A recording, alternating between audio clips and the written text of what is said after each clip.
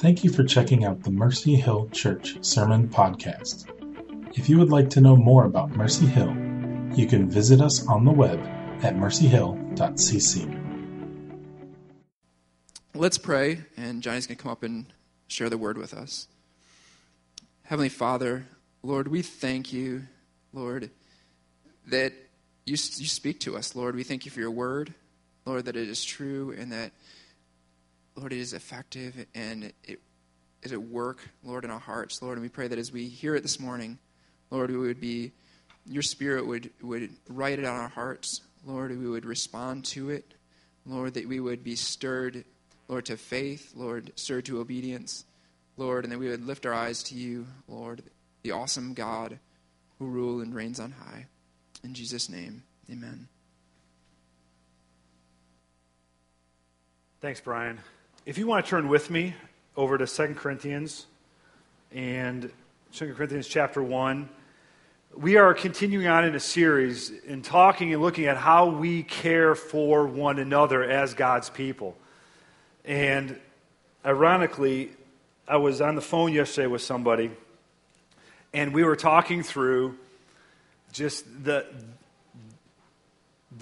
opportunity that God had given this individual to do something a little bit more challenging. It's stressful, it's a lot of work, but we felt like this is the Lord opening the door for this. And in the midst of that, he was met with just all kinds of just opposition. I just can't, there's a million excuses why it wasn't going to work. And so I'm working, as we're talking about this, I said, look, every time that we are going to walk in obedience to the Lord, every time we're going to take steps of faith and doing what we believe God has called us to do, there is going to be some sort of opposition to that. We have a real enemy who does not desire for us to walk in obedience to God and will try to thwart any opportunity that we have to follow the Lord.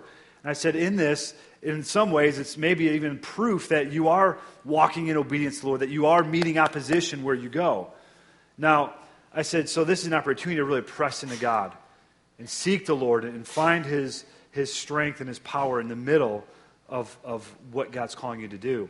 So had that little talk with him yesterday, and this morning I had Michelle has just an incredible testimony that she was going to share this morning. And about 4 o'clock this morning, one of our kids wakes up throwing up, just sick, and not any of them that I brought here this morning, just so you know. He's actually at home. So Michelle had to stay home with him, and as I'm driving to church, I thought, Lord, this is the opportunity that you've given me to really press into you and do the very things I was telling this guy to do. I mean, you're working in that now. So this morning, I wanted to open up with just a couple things, and so Michelle's not here to share a testimony. I don't want to take that testimony from her, and maybe she'll share that with us at some point. But my heart for us as a church, and as we look into the way in which God has so perfectly designed His people, His body, His church to care for one another, my heart for us is that we would be that kind of place, that we would be able to find the hope and the life and the care and the comfort from one another that God has designed for us to walk into. There is a real calling. There is an identity that God has given to each one of us. When we came to Jesus Christ, when we put our faith in Him, that He so thoroughly transformed us, that we are a new creation, that He's recreated us, not just to be people who relate to Him, but to be people who relate to one another. There's a new identity that He's given us as brothers and sisters in God's family, that He supernaturally gives us the desires and the strengths to walk that out in care and comfort and help of one another. And my heart for this church, my heart for us, my heart for me in my own life is that we would be the people of God who would walk that identity out in every aspect of our lives. Because this is what God has made us to be. This is a blood-bought reality that flows from Calvary, that flows from the cross, that Jesus Christ has transformed us and made us to be that. So my heart for us is that we would know that comfort that comes from one another, and that we'd know the comfort that comes from God. Because as much as we sometimes fail one another, sometimes the church isn't that place of healing and place of wholeness. Sometimes we get hurt by one another. The reality is that God never fails us. That God never backs away. God never pulls back. God never gets disgusted with us and kind of shoos us off. That we can know that comfort from God as well.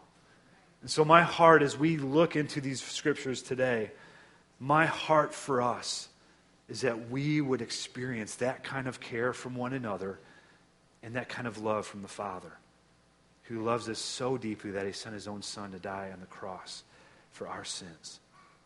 So that's where we're going to start this morning. We're just going to pray together as we launch into this, and we're going to ask the Lord to help us. So Lord Jesus, thank you for the gift of relationship. God, the precious gift of relationship with you and the precious gift of relationship with one another. Lord, we don't want to take that too lightly or look at it as just some kind of nice bonus on a busy life. God, we recognize that this has been your design all along. Lord, that we would relate to you and relate to one another in a way that declares to the world that we belong to you. God, that you are in our midst, that you are living. God, you're not a distant God, but you're up close and personal. So, Lord, we pray for that this morning. God, we ask that you would help us to walk forth in what you've called us to be, what you've empowered us to be. And Lord, I ask that you would help us to hear your voice speaking to us this morning. In Jesus' name we pray. Amen.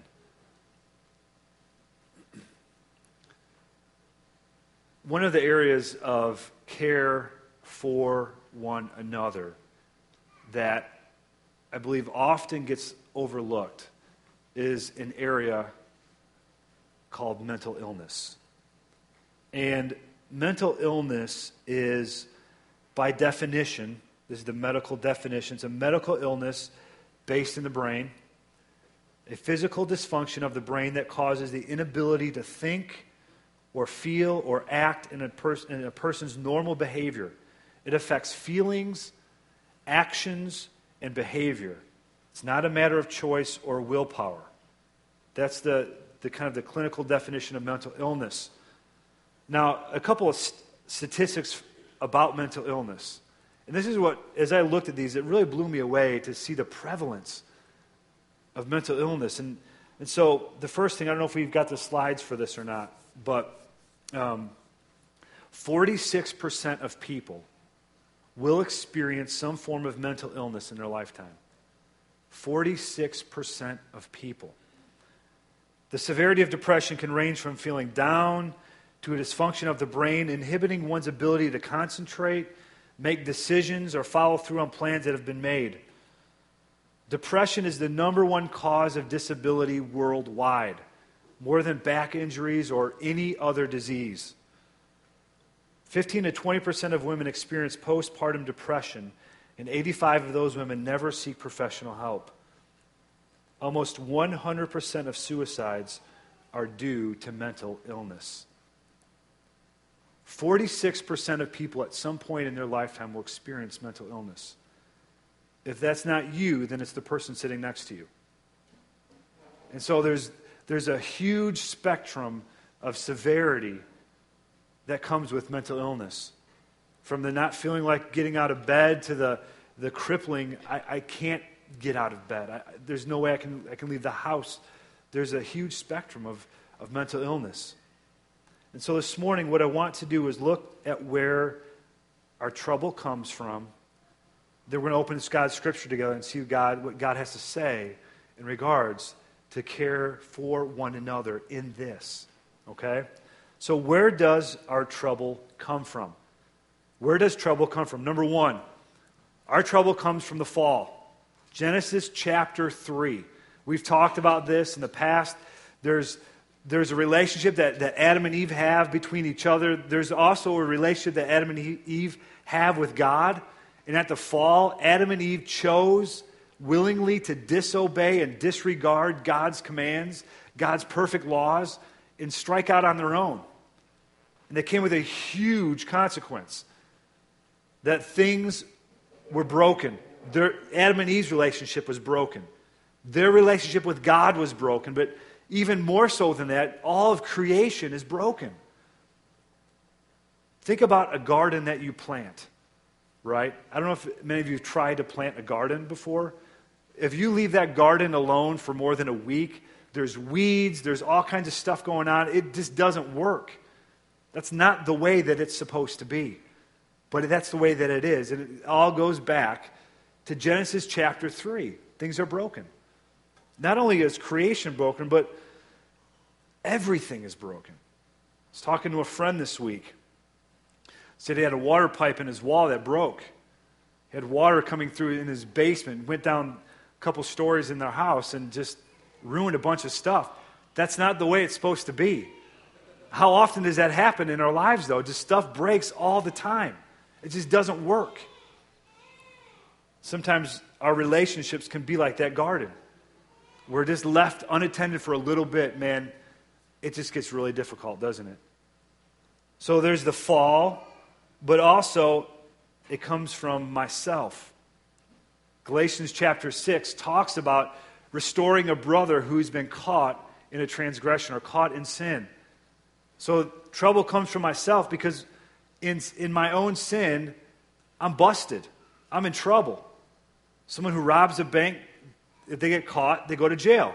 Those two guys that escaped a maximum security prison in New York this past week or 2 weeks ago, when they're caught, they're going to be in big trouble, okay? They're busted. I mean, they're on them. They're caught. They escaped. They knew what they were doing. They're in trouble. Trouble comes from their own sin. But also, trouble in myself comes from, man, there's times when we get places we don't know where we're at. And I don't know if you've ever experienced this. It comes with, could be in the form of addictions, where we think that we are in control, but we don't realize that we're not in control until it's too late. Then we realize we're not in control anymore. It's controlling me. Or a relationship that you can't escape from. You think, how did I get here? There was a time that Michelle and I had a couple over. They don't go to this church. Had a couple over to our home, and we're having dinner together. And in the middle of dinner, we weren't really talking about anything in particular that was controversial or just tense. And this guy begins just to yell at us. And he's yelling across the table at Michelle and I. And we're just sitting there eating. And we're like, what is going on here? Why is this guy yelling at the top of his lungs at us? Why is he so angry? And his fists are clenched. And I just remember thinking to myself, how did I get here? What happened? Even after they left, we looked at each other and thought, why were they so angry? Why was this guy so angry? How did we get here? It was confusing. So trouble comes from that as well. Number 3, trouble also comes from someone else causing us trouble. There's a bully at school. There's a boss who has it in for us. There's generational trouble that as mom and dad or as family, as there's dysfunction and brokenness in a family, it really, as we see this and experience this in our own lives, we think that is the new normal, or if that's how things work, and so we pass that on to our kids as well. And lastly, we have an enemy. It's the devil. There is a real enemy. It's a demonic trouble. Ephesians chapter 6 talks about our battle is not against flesh and blood, but against powers and principalities. There is a real trouble. I remember talking to this kid when I was in junior high who was telling me how he had been experiencing nightmares, like terrible nightmares for 6 months. And it all started when he began playing with the Ouija board. And you think to him it wasn't that big of a deal then. 6 months later, after he hasn't been able to sleep and has nightmares every single night, that was a big deal. There is a real enemy who's out to destroy and hurt. Now, here's what is difficult about these things. The fall, myself, someone else causing us trouble, the demonic.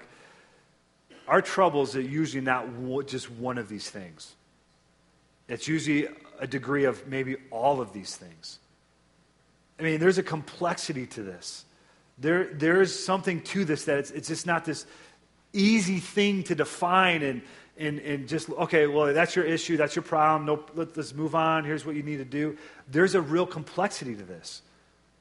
Because even for my friend who was playing with the Ouija board, knowing that, hey, you're opening the door to some stuff, man, that's not good, it's demonic stuff.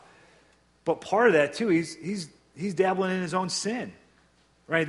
It was a sin for him to play with the Ouija board.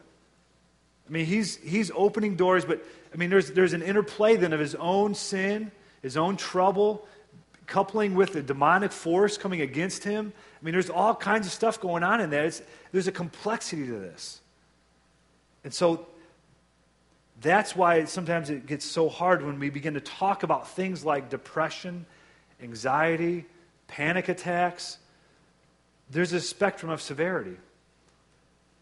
And you might be someone who's experiencing this kind of distress, or you might be someone who's next to somebody in relationship and family who's experiencing this themselves.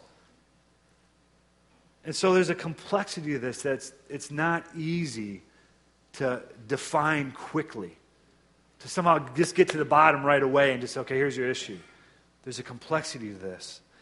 And as church, we want to be the people of God, and we want to be a leadership of this church who begins to explore, what does this mean for us to care for one another in the midst of this complex situation that people are in? And we're all in this mess together. We're all in this. This is what we're experiencing. But here's a promise for us.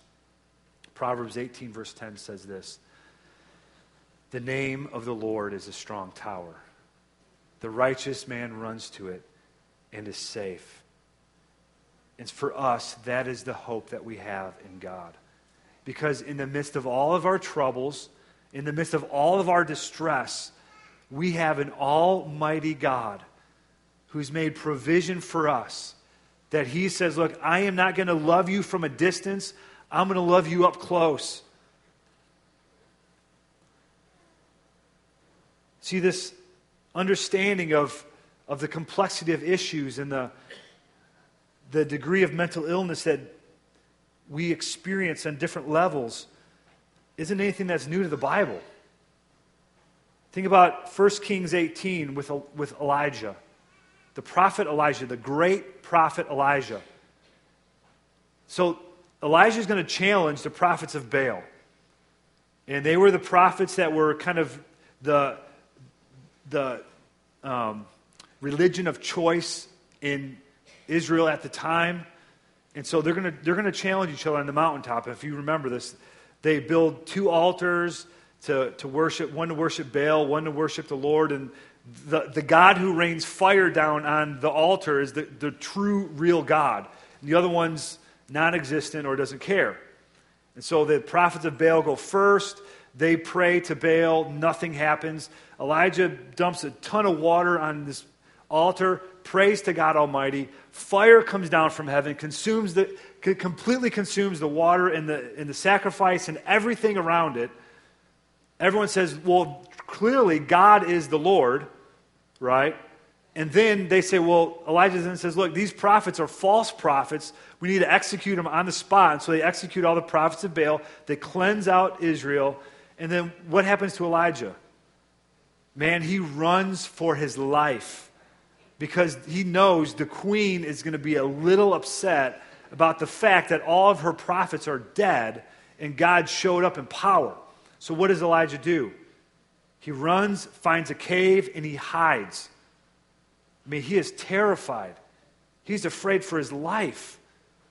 And you can just see him in this cave after experiencing the great and mighty deliverance of God, the power of God, the very testimony of God's goodness and his saving power and his ability to deliver and do all these things. And now here he is in a cave, probably in the fetal position, rocking back and forth, wondering what just took place. There's a sense of isolation and hopelessness, despair, paralyzing fear. And as God comes to Elijah and says, "What are you doing, Elijah?" He says, "Even I only am left." Man, there's no testimony about you, Lord, in this place except for me, and I'm the only one who's left. And now they're out for my blood. What does God do? God speaks into the darkness and into the isolation. And he brings hope to Elijah in a powerful way, a powerful demonstration. I encourage you to read it. God says, "Look, man, you're not alone. I've saved 7,000 others who've never bowed their knee to Baal." On top of that, check this out. He does some amazing things, and God speaks in the midst of these powerful encounters that he has. But what I love about this story is that God speaks into Elijah's darkness and into his mess and into his brokenness. God shows up. He meets Elijah right where he's at in this cave, in the darkness. He didn't say, "Look, get down to the temple, make sure you do some sacrifices, and I'll meet with you there." He meets with Elijah in this distant cave that he's hiding out in because he's terrified for his very life. God speaks into the darkness. I read this yesterday. Or I should say I read this Friday, 2 Corinthians 5:21. It says, for our sake, he made Jesus to be sin who knew no sin, so that in him we might become the righteousness of God. He made him to be sin who knew no sin, so that in him we might become the righteousness of God. And that was for our sake. In the brokenness of our lives, in our sin and our rebellion, God shows up. He's not distant. He's not far. Let's turn over to 2 Corinthians 1, verses 3 through 4. And this is what we started our series off with 2 weeks ago. I think these are such precious verses for us. Blessed be the God and Father of our Lord Jesus Christ, the Father of mercies and the God of all comfort, who comforts us in all our affliction, so that we may be able to comfort those who are in any affliction with the comfort with which we ourselves are comforted by God. Now, this word for comfort, as we talked about 2 weeks ago, this word for comfort is this word to be with, to help. It's not just some vague kind of, hey, don't worry about it, it's no big deal, a little pat on the back, a little send on the way. No, this word means to be with, to help. And that is the way that God comforts his children. He is with them to help. He is with them in person to care for them and love them and walk with them. And he says, in this way God cares for us. He is now calling us in the same way to care and love for one another. To be with, to help. He's drawing us near, but he's also drawing us near to each other. Not just drawing us near to himself, which he is doing, he's also calling us to be near to each other. This verse talks about proximity and connection. There's a proximity that has to take place there has to be a nearness in order for this verse to be lived out. In order for us to walk in obedience to this verse, there's got to be a connection, there's got to be a closeness that you and I experience. We can't live this verse out from a distance. Nor can we even live this verse out just on a Sunday morning. This has got to take place outside of, it's bigger than, and it encompasses all of life. It's not just a Sunday morning experience. God's calling us to walk this out with all of life because we can't live this out. This can't possibly take place. Can you imagine if God said, look, I'm the God of all comfort. I will be with you from 9:30 to 11 o'clock on Sunday morning. That's the extent of my care for you. We think, man, that's not good news to me.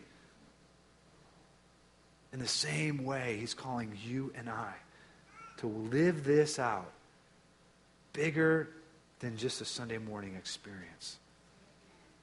This is an all of life call.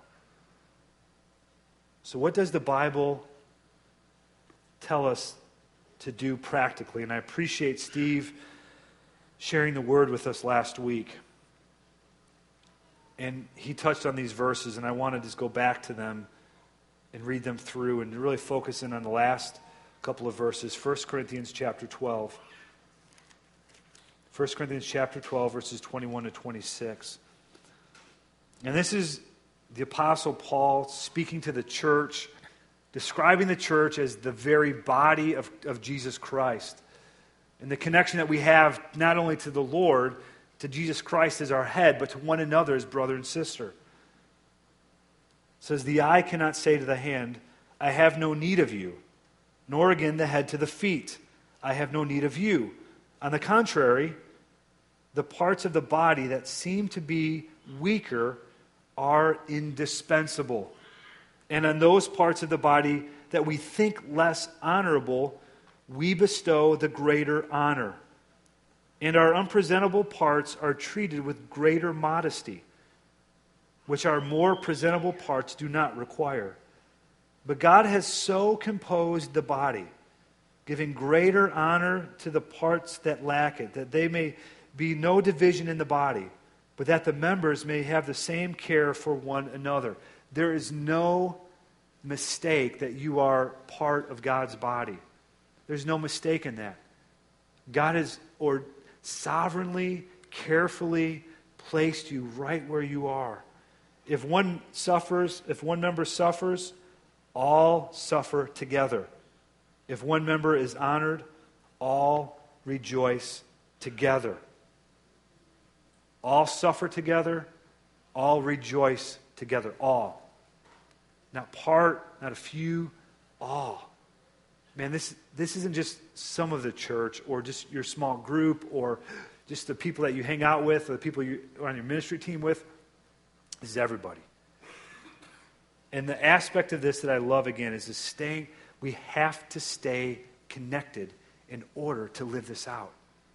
There's got to be a connection here with one another in order to live this out.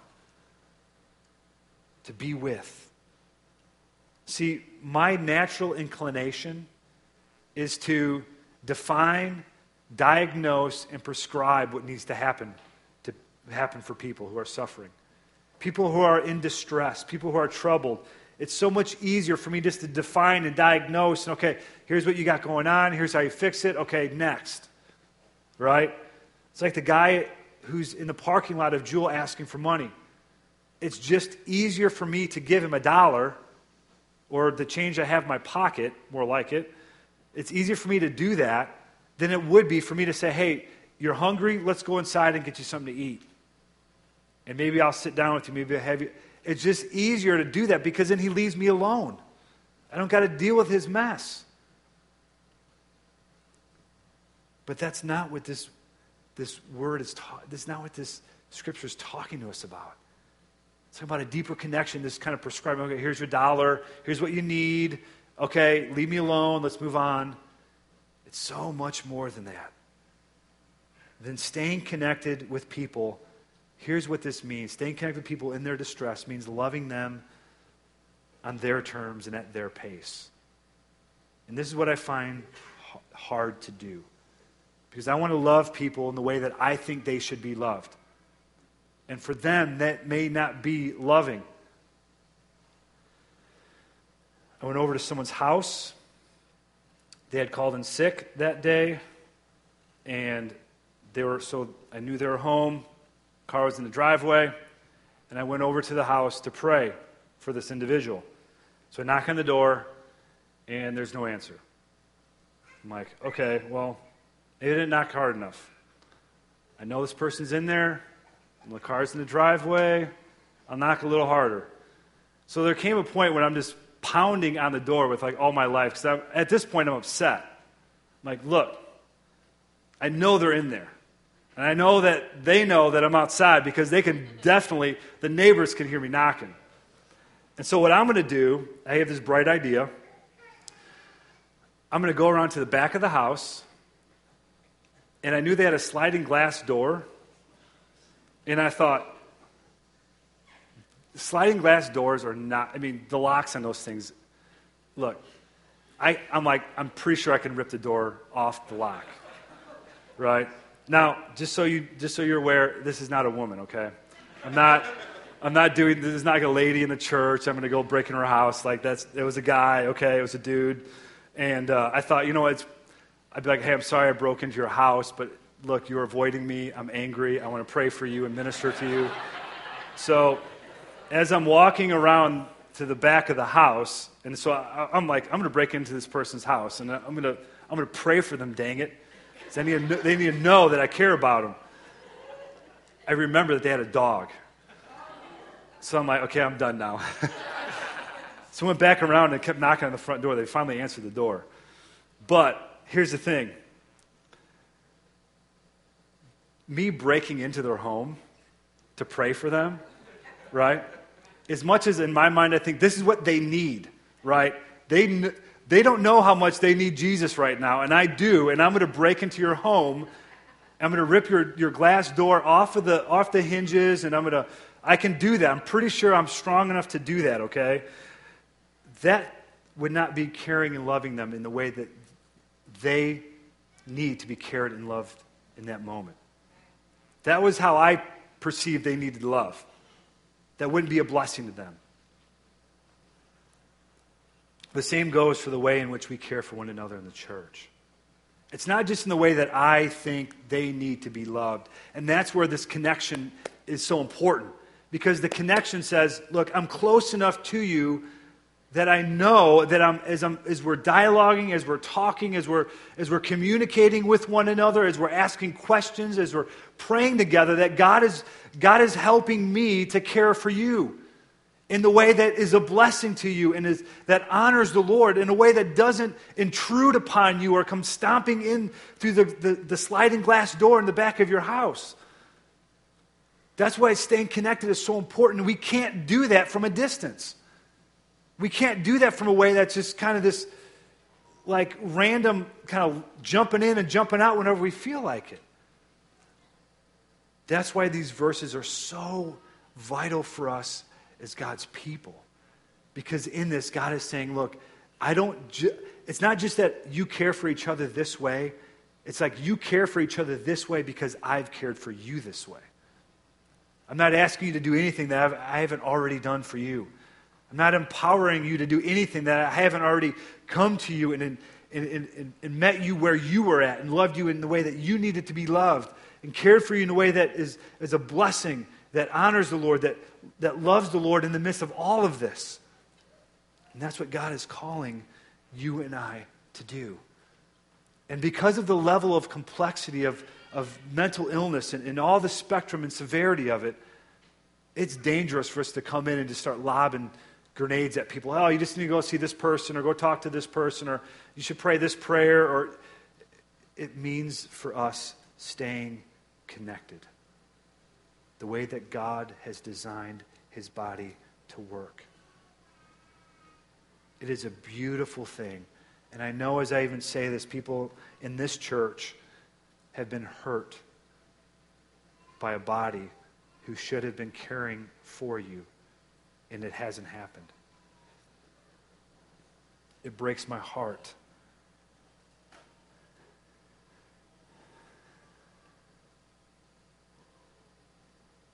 Going forward, though, I want us to realize these verses and begin with all of our hearts to ask the Lord to help us. Because that is where our comfort comes in the first place. The comfort by which we can comfort other people and in any other distress is the same comfort that we've received from the Lord. That is why we need to go to the Lord together. So what does this mean for us this morning? Number one, that we value the ministry of the Holy Spirit through God's people in his family. This isn't just a ministry done by professionals. This is you and I. This is all of us together being the body, as this verse calls us out to do, is you and I loving and caring that way. And really, in doing so, we're a conduit for the ministry of the Holy Spirit. Spirit working through us and in us to care for one another. And secondly, God recognizing that God is the great comforter. That no matter how much I have been disappointed or hurt by the church, as real as that is, that God has never disappointed or forgotten about us. God has always been faithful. Even when we are unfaithful, He remains faithful. And He has promised to us in His Word that He will remain faithful in everything that we go through. This morning we're going to close in prayer. And as we do that, I'm going to ask the Lord to help us.